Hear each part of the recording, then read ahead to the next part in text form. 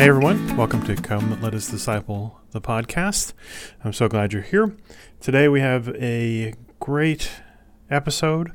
I was recently interviewed by Jeff from the Dad Different podcast about my background, about how I came to Christ, and just how to be a godly dad, which God has put me in a position to do after having very little examples of it in my life. So I hope that you enjoy the episode. Also, if you get a chance, go check out Jeff's podcast at Dad Different on Apple and other podcast platforms. So I really hope you enjoy it. God bless. Hey, what is up, family, and welcome to another episode of the Dad Different podcast. My name is Jeffrey, and in this podcast, we talk faith, family, and fatherhood, and really what it means to be men who are raising our families the best we can. Though we face struggles and challenges daily, it's about stepping up and being men who are committed to leading our families well. So thanks for joining me on this journey. And today we are chatting about faith, family, and fatherhood with Pastor Tom Neary, pastor, husband, father, and writer behind the Pastor Unlikely blog. So Pastor Tom, thank you for accepting this invitation and offering yourself up to be on the Dad Different podcast. Yeah, it's my pleasure. It's a blessing to be here. Awesome. And so we're going to get right into it. You know, you guys were not privy to the struggles that we had prior, but I think it's going to be a good one. So stay tuned, get locked in, and it for sure will be a good one. So before we get into anything else, why don't you let our listeners know a little bit more about you, who you are, and Pastor Unlikely, and what that's all about? Yeah, my name, again, Tom Neary, and I'm a pastor in Maryland. I am somewhat of an unlikely pastor because I didn't come to faith until my 30s. I am a lawyer and a husband and a dad, and my goal is really, I love walking with Jesus, and particularly in light of all of what I did before. So I'm trying to help other people know the Bible, know Jesus, and be the best disciple, husband, father, brother, leader that they can be. Yeah, that's awesome. And so you mentioned Pastor Unlikely. For those who don't know, that is a blog. And where can they find that blog? It's just pastorunlikely.com. I also do a podcast under Come Let Us Disciple because it's kind of similar theme as here, just helping others walk better with Jesus. Yeah. So obviously you mentioned Pastor Unlikely came about because you're an unlikely pastor. You didn't come to the faith until your 30s, you mentioned. So go ahead and share some of that story, some of that testimony of what that transition was like, and ultimately what brought you here and where you are now as a pastor, husband, father. Yeah, sure. So I grew up in a fatherless home. My dad is in many ways a wonderful man, but he's also was struggling with the results of his father's alcoholism and his alcoholism. So from a very early age, my parents were divorced, and I did not see my dad very often. And when I did, it usually was not very pleasant. So I grew up basically outside the church and without any male role models. I had a couple uncles who would sow my life here and there. But otherwise, I kind of just tried to figure out how to make my way in life, and based my future on what I saw growing up as a latchkey kid, watching TV after school, and basically the imaginations of a little boy who was just dying to have a father and dying to have a male role model and to be a strong man. So I figured that looked like getting a good job, working hard, having a nice family, and I really didn't think past that. So I went to law school, I became a lawyer, I got married and had kids, but all at the same time I was dying. I was trapped in the same cycle my dad and my grandfather had been, struggling with alcohol and struggling with just life and really trying to make sense of it. So I'd gotten what I wanted, which was a good job. Yeah. I had a steady career. I had a wonderful wife, started to have kids, and I was just miserable. Every single day was pain and the suspicion that there was more than that, until I got to a point where my career was going well, but it just was everyday pain, everyday struggling, every day that's thinking, is this it? Is this all there is? And at the same time, struggling with alcohol too. So just drinking every day until my wife, thankfully, met some believers when she was a believer, but she was imperfect a believer, if you put it that way. She grew up in a tradition that doesn't really value a personal relationship with Christ, and was very strong on rituals and tradition and the outward, but didn't really understand the greatness of Jesus Christ and how awesome he is personally. So she started doing Bible studies with some gals at work, and she had been really crushed with the fact that I was obviously not a believer. And outward, I would have said I was, but I really wasn't, and got more apparent as we're going along in our marriage. How did you two meet? How did you and your wife meet? We went to college together. Okay. So we met when we've known each other for 30 years now. Crazy to think about. Yeah. So she started taking off in her faith, and it was really obvious that our relationship changed, and it had nothing to do with me or anything that I was doing. I was carrying out the same stuff from my childhood, the dysfunctional stuff, and being the difficult person that I could be at times. And she just started loving me better and started being filled with joy, the obvious results of a growing relationship with Christ.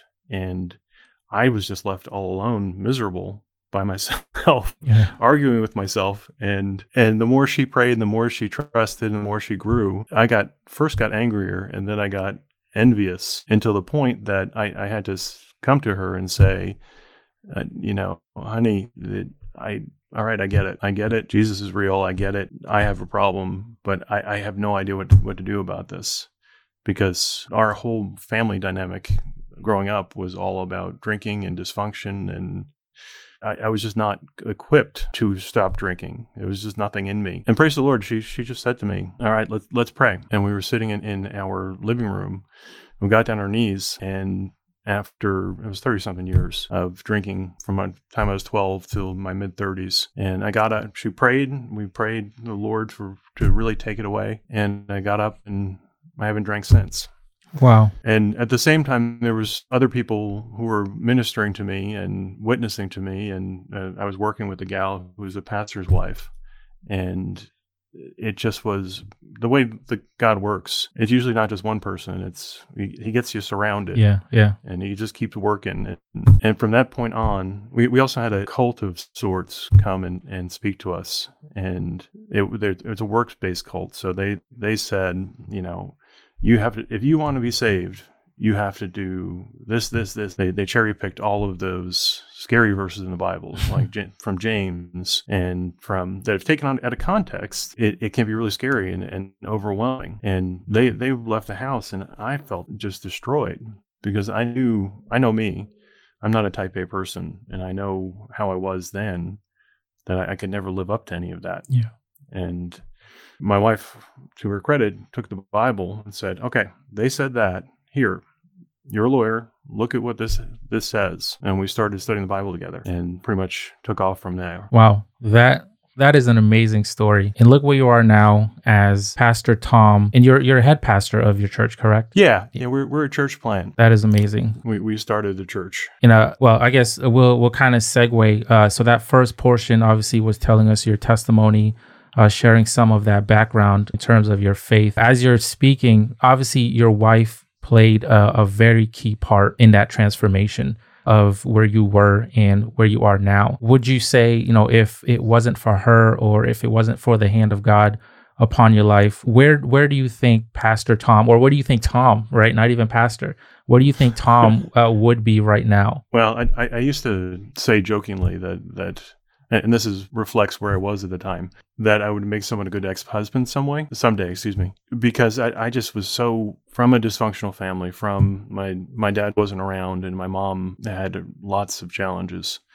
I had no ability to interact with the world. I didn't know how to love people. I didn't know how to care for people. I didn't know how to be a full-grown adult. So I was just, they say with particularly with alcoholism, you get stuck by the age that you start. So if not for the Lord, life would have ground me down. Life would have destroyed me because I was well on my way to destroying myself, and there was nothing in me that could fix it. That's what I find so hopeful, because I know that I never could have gotten to this place by myself. There was nothing in my background. There's nothing in me that could be a loving father, even a loving husband. It's only the Lord that came and just took hold of me. And then through studying his words, working on Bible study, book studies, watching other men in the Lord, that's what really changed me. Wow. That is amazing. Obviously you're where you're at now, and what role is faith playing now in the way that you lead your family? Oh, faith is everything. I say I named it Pastor Unlikely because it's just so surprising still that we are here.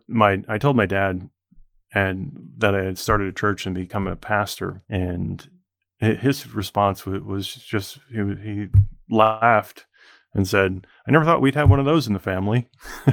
And because after getting saved and after living in the joy of Jesus, after living the peace of Jesus for some time, my life before, which was so unpeaceful, so filled with anxiety, so filled with chasing after things that were just not fulfilling. As a family, our goal is to follow Christ the best we can. My wife is a wonderful woman of God, and praise the Lord, are both very clear on what we want, which is as much Jesus in our life as we can.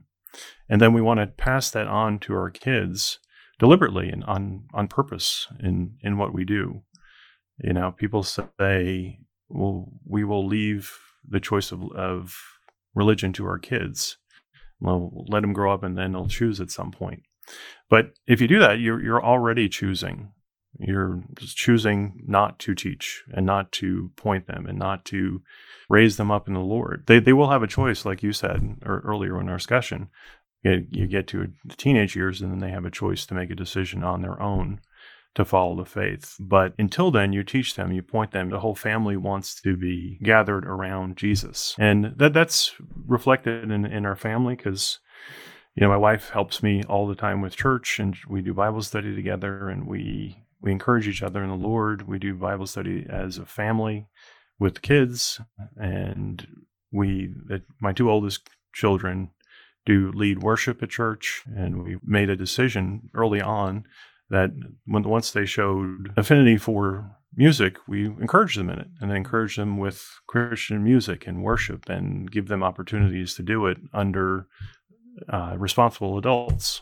So when Jesus says in the book of Hebrews, or whoever the writer of Hebrews talking about Jesus, to keep your eyes on Jesus, the language indicates that it's the exclusion of everything else. So as we walk through life, we love people, we look at people, we care about people, but we're always fixed on Jesus and following him, and that living that out all over the place, all through our lives. Yeah, that is awesome. I was in my devotions, I read something and it says, if you're not praying to God for your role as a dad, then that's an issue. That's a problem. I think giving our roles as husband, fathers, and leaders to our families, that is a big role. And that's part of why Dad Different is so important to me, is that it's not something that I'm taking lightly. Obviously we've had men in our lives who obviously didn't step up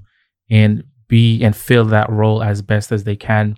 And so now it really is up to us to raise our families the best that we can, to be those leaders, to foster that environment, and especially as believers in Christ, to lead and to lead well. So, and that brings me to another question for you, Pastor Tom, is, obviously as a pastor, you're seen as a spiritual father to some, right? How do you balance between a spiritual father to some and your own family, your own natural family? That's a good question. And I think it's somewhat based on the cultural view of church and pastoring. You do have to balance home and church, But the requirements for being a pastor or an elder from First Timothy and then Titus are all examinations that they're all public things that should be present at the time someone decides that they are called to be pastor. So they're required to have a good reputation among the community. They're required to have their house in good order. They're required to lead well and be able to teach. So it's just what is present at the time, just expressed in a different position. I remember when I first read the First Timothy 3 in particular, I thought that was going to be impossible. And I had no plans of being a pastor when I first got saved, or really until God said, "Hey, you're going to be a pastor." But when I first read them, I thought, this was crushing. How could I ever do this? Who could ever live to this? Yeah. But then walking with the Lord for years and just walking after him and watching him work on me and just changing, and him changing my heart, changing my desires, taking away the alcohol, taking away a lot of things that just were not good. And it got to a point where when God called me, this was just who I am. So like the requirement that you need to be a good father, once you take that, which is leadership, which is teaching, which is encouraging, which is loving, it's just transferring that to the church. So there's a huge requirement that you have to have good boundaries, because pastoring can take your entire life. Yeah. And I call it sacrificing your family on the altar of ministry, where you're just at church all the time and ministering all the time, and you neglect your family. And I never want to do that.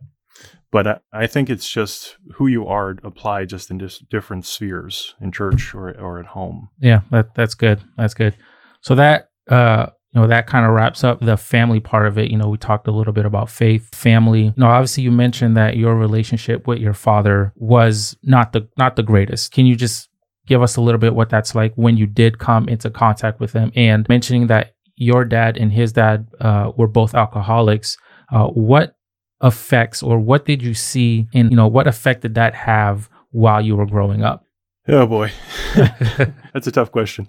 It's if as you know, it's a thing that you can come to grips with, but it never really goes away. Yeah, I love my dad, and my dad is a smart and talented man. I'm okay with it now, but as a kid, my dad is a fireman, and he's a charismatic guy, and he's literally a hero. So living under the shadow of someone who is a hero, who's this giant figure, but also is just not there at all for you. And when he is, my dad is or he was, he's gotten much better, but I call it the disapproving dad figure, where he's kind of distant. He makes you work for approval, and he makes you kind of grovel to get his attention. And then when you do get attention, it feels like the greatest thing in the world. And then at whim, they'll just cut you down for no apparent reason, just to keep control. So that was extremely painful. And the alcoholism on top of that there's a whole family dysfunction that you just get caught up in. And the result is, particularly for those in dysfunctional families, you wind up either following along in the dysfunction, meaning you get swept away, and usually you wind up just as much of an addict, just as much as of an alcoholic or an abuser, or you react against it and you're angry and you're bitter and resentful. Then the result is you're still being dictated to by the dysfunction. And you're trapped either way. That's where Jesus really comes in, because he's what sets you free from other people. Yeah. He's the one that allowed me to forgive and let my family go in a way, and just live for him. And all this huge weight just came off of my back, and years of pain and resentment and loss and longing went to him. And I discovered that I had a Father in heaven that was so much better and never abandoned me, never was always looking out for me, was speaking to me even as calling to me as a young boy. And it was just so much better. Man, you mentioned two things that obviously could be their own topics and episodes. But the first one is, real briefly, obviously, forgiveness is key throughout this whole thing. I've learned that. I've learned that in order for you to kind of move out of the past and really what you were dealt, in the pain that was dealt, you have to forgive. And what did that look for you in terms of forgiving your father? What did forgiveness look like for you? And how was that whole process and journey? The first part was kind of ridiculous, and it's not the best example. This is before I stopped drinking, before Christ. I was at a bar, and this is not a good example. So, but I was complaining about my family and complaining about the situation, and just trapped in the constant rolling over, trying to make it better. And my cousin just turned to me and said, "All right, I get it. You've had a really bad life up to this point. What do you want to do from this point on? We get it. You can sit here complaining, or you can do something different." And that was the beginning of, okay, I get it. I'm not trapped by the past. But it really came to fruition when I came to Christ and got to know my Father in heaven and just how great He was. And I was still longing and still trying to fix it and still trying. And I had a conversation with my dad, and I hadn't talked to him for years at that point. And I just said, "All right, Dad, this is what happens to me. I'm going to stop drinking. I know how hard it is. I know what this does to you, and I'm not mad at you." He just was just kind of like, "Okay, whatever. And no, that's not what I'm going to do." And I realized that, okay, that's him. I'm not beholden to him. And that pain that I had and the longing that I had and this desire for a relationship with him was not really with him. I love him, and I love him with the love of Christ, but it was this imaginary relationship. Yeah. Just based on, you mentioned in one of your episodes, the father wound. It just was not real in some ways. And just sitting back and realizing that just allowed me to let him go and let him stand before the Lord and let the Holy Spirit work on him. And he will stand or fall based on the work that he does. And we've subsequently reconciled. But it let me go and let me turn to my family and say, "All right, family, I'm all yours." That's good. That is so good. Forgiveness is key. It is important. So obviously, it gives us an image of forgiveness is, more for you, really, to let go and be present and be there the best you can. Really, that brings us to the last part, the last pillar, fatherhood. The first question I have for you is, now in the role of being a father to 4 kids, right? 2 boys, 2 girls. Yeah. Just like me. Yep. I love it. You couldn't ask for anything better. Did you feel properly equipped to become a father and a husband? I wasn't properly equipped to be an adult, much less a father and a husband. I distinctly remember when my oldest was born, and she is now 18, and we were in the delivery room. The nurse turned to me and said, "Do you want to hold your baby?" And I was kind of like, "No, I really don't." I did, but I had never held a baby. I had never put on a diaper. I had never, being the youngest of 3 in an alcoholic family, I was basically the afterthought. So I didn't really have any parenting of me, much less any idea of how to parent anyone else. So I felt completely ill-equipped. Yeah, obviously we don't get a fancy manual when we leave that hospital room. I was joking on one of my episodes. Well, not really joking, but it really came to the idea that, as I'm leaving, and this was with our firstborn, as we're leaving, I feel like something is missing. My wife's in the wheelchair getting strolled out. I'm carrying the baby. She has the bags. I'm like, man, what is missing? We have the baby. We have my wife. I'm here. Bags are here. And it came to the realization how, man, we are now taking home a living baby, a living human, that we are going to have to take care of. Now, whether you're prepared or not, whether you have felt prepared, it's go time. It's go time. And I think, fatherhood kind of pushes you into that. Well, parenthood, period, pushes you into that. Whether you're ready or not, it's go time. And it's really doing the best that you can. And so how about a husband? Did you feel properly prepared, or during the times that you went, did you ever feel that you can properly care and love, truly love somebody else?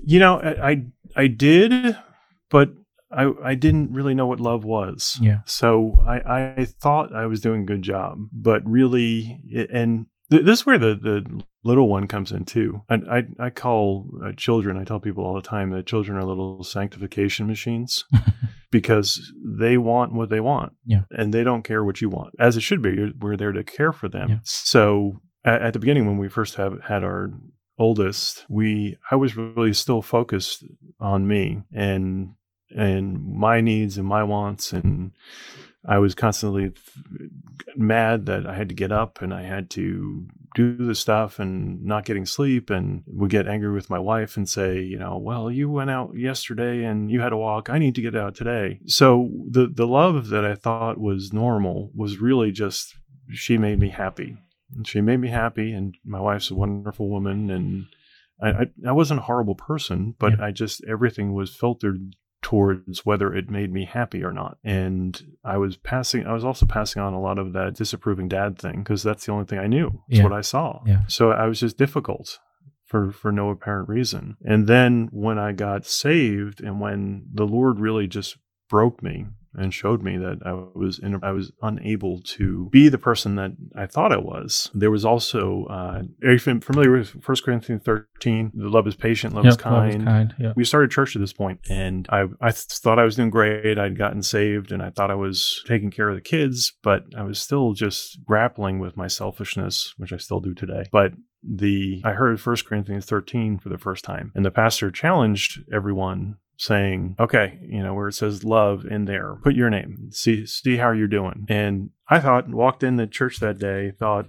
I was doing great, thought I was the nicest, coolest father and nicest husband. And that just destroyed me. Yeah. And particularly the love is kind. Yeah. And then throw in the example of Jesus, who is kind and gentle and loving and supporting, and even when someone's wrong, he doesn't beat them up about it. He's forgiving and picks them up and dusts them off and puts them back on the road. And I was just crushed. I was destroyed. And it was just the Lord showing me that there was so much me and not a lot of him in my everyday walk. It was one of those big moments in my life. And after that point, and I say the Lord did this stuff, but it also takes a lot of effort. For sure. I'm sure you've seen this, and you do it yourself. But we went to classes and we read books and we do Bible study. My wife and I talk about everything to try to get better at the things that are important. It's not just a magical thing that some things, like me and alcohol, God will take them away in a minute. But it takes effort and work and determination, which is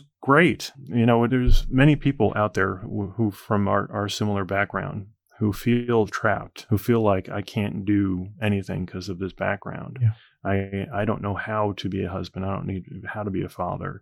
And that might be true. And you might have done terrible things in the past. But with the redemption of Jesus, with the promises of Jesus, all you need to do is say, all right, I'm done. Yeah. I'll follow you from this moment on. You will wash me clean and you will equip me. And I'm going to follow you and learn. Yeah. And so really that's what it's about. It's about relinquishing what we think we can do with our own might, with our own power, and just surrendering that, and as we lead to be more like Christ, that begins to change us, the way that we are and the way that we lead as husbands and fathers. So we are getting ready to end here, and I have just two bonus sign-off questions for you, Pastor Tom. And the first one would be, what advice would you give to your younger self about fatherhood? The younger self needed a lot of advice. Well, the biggest thing is just the gospel, because Jesus is who is behind everything. I had gone to religious high school and college, but I didn't understand who Jesus was. I didn't understand why Jesus was important. I would call myself Christian. I would have said half Catholic and half Protestant, which makes no sense. And just meaning that my parents were nominally that. But just to grab onto the redemption that Jesus offers through the cross, that he died for us, and therefore he's not going to throw us aside. He wants to do a work through everyone who calls themselves, identifies themselves through him. So first would just be to come to Jesus. But then the second, just to enjoy it, particularly when our oldest was a baby. We were so stressed. We were so worried about everything. And as I said, I was arguing about what I had to do and the requirements. And I missed out on the enjoyment of it. And that later, thank the Lord, by the first child, we were like, I don't want to get up. You get up. I don't want to get up. You get up. And when he was crying and during the night, by the third child, I chose that as my service. And I found that it was fun. I enjoyed getting up in the middle of the night, and I would sit on the couch and watch YouTube worship videos and feed the baby and just worship the Lord in the middle of the night. There's joy in these things that I really missed out on in the younger ages. And then the last thing is just, as the kids get older, to not be passive, be an active dad. I don't know if you've seen the dads who are constantly frustrated with their kids. And they can see that they're doing stuff, but they don't do anything about it. Yeah. And that doesn't mean be hyper controlling. It doesn't mean be authoritarian, but take active steps. If they're doing stuff, if they are going off the rails, always with love, always with humility, always with the gentleness of Christ, but to step in and lead, because we only have usually 18 years maybe to really hold the kids. We have 2 going off to college this year, and it's a different season when that hits. Take advantage, step in, lead them. And lead them well. And so I think that is probably a good place to stop. Once again, Pastor Tom, I want to thank you for coming on. Why don't you go ahead and let the people know where they can find you and the Pastor Unlikely blog? Yeah, so I'm at pastorunlikely.com. Also, the podcast is Come Let Us Disciple. And if you are in Maryland, we are Calvary Catonsville Church. We are Calvary Chapel. So we teach line by line through the Bible every Sunday, starting in verse 1, going all the way through the Bible, trying to equip the believers for the work of the ministry. Awesome. Well, thank you, Pastor Tom. I appreciate your time. As I always like to say to all the dads, don't stop being present. Don't stop being different. It doesn't matter what your past was. Let's just be the best that we can. Let's be committed to leading our families well. So once again, my name is Jeffrey, and I am the host of the Dad Different podcast, and I will catch you guys on the next episode.